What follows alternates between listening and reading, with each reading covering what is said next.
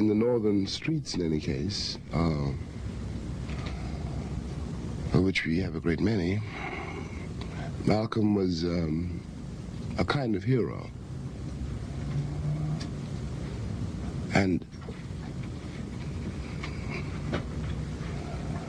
I disagreed with him, you know, which is in this context irrelevant, but when he talked to the people in the streets, if one ignored his conclusions, he was the only person who was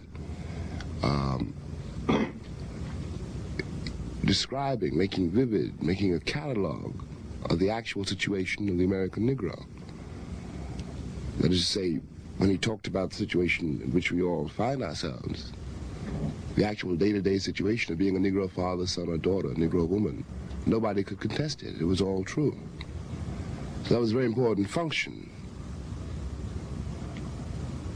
And now he's gone. We don't know how. And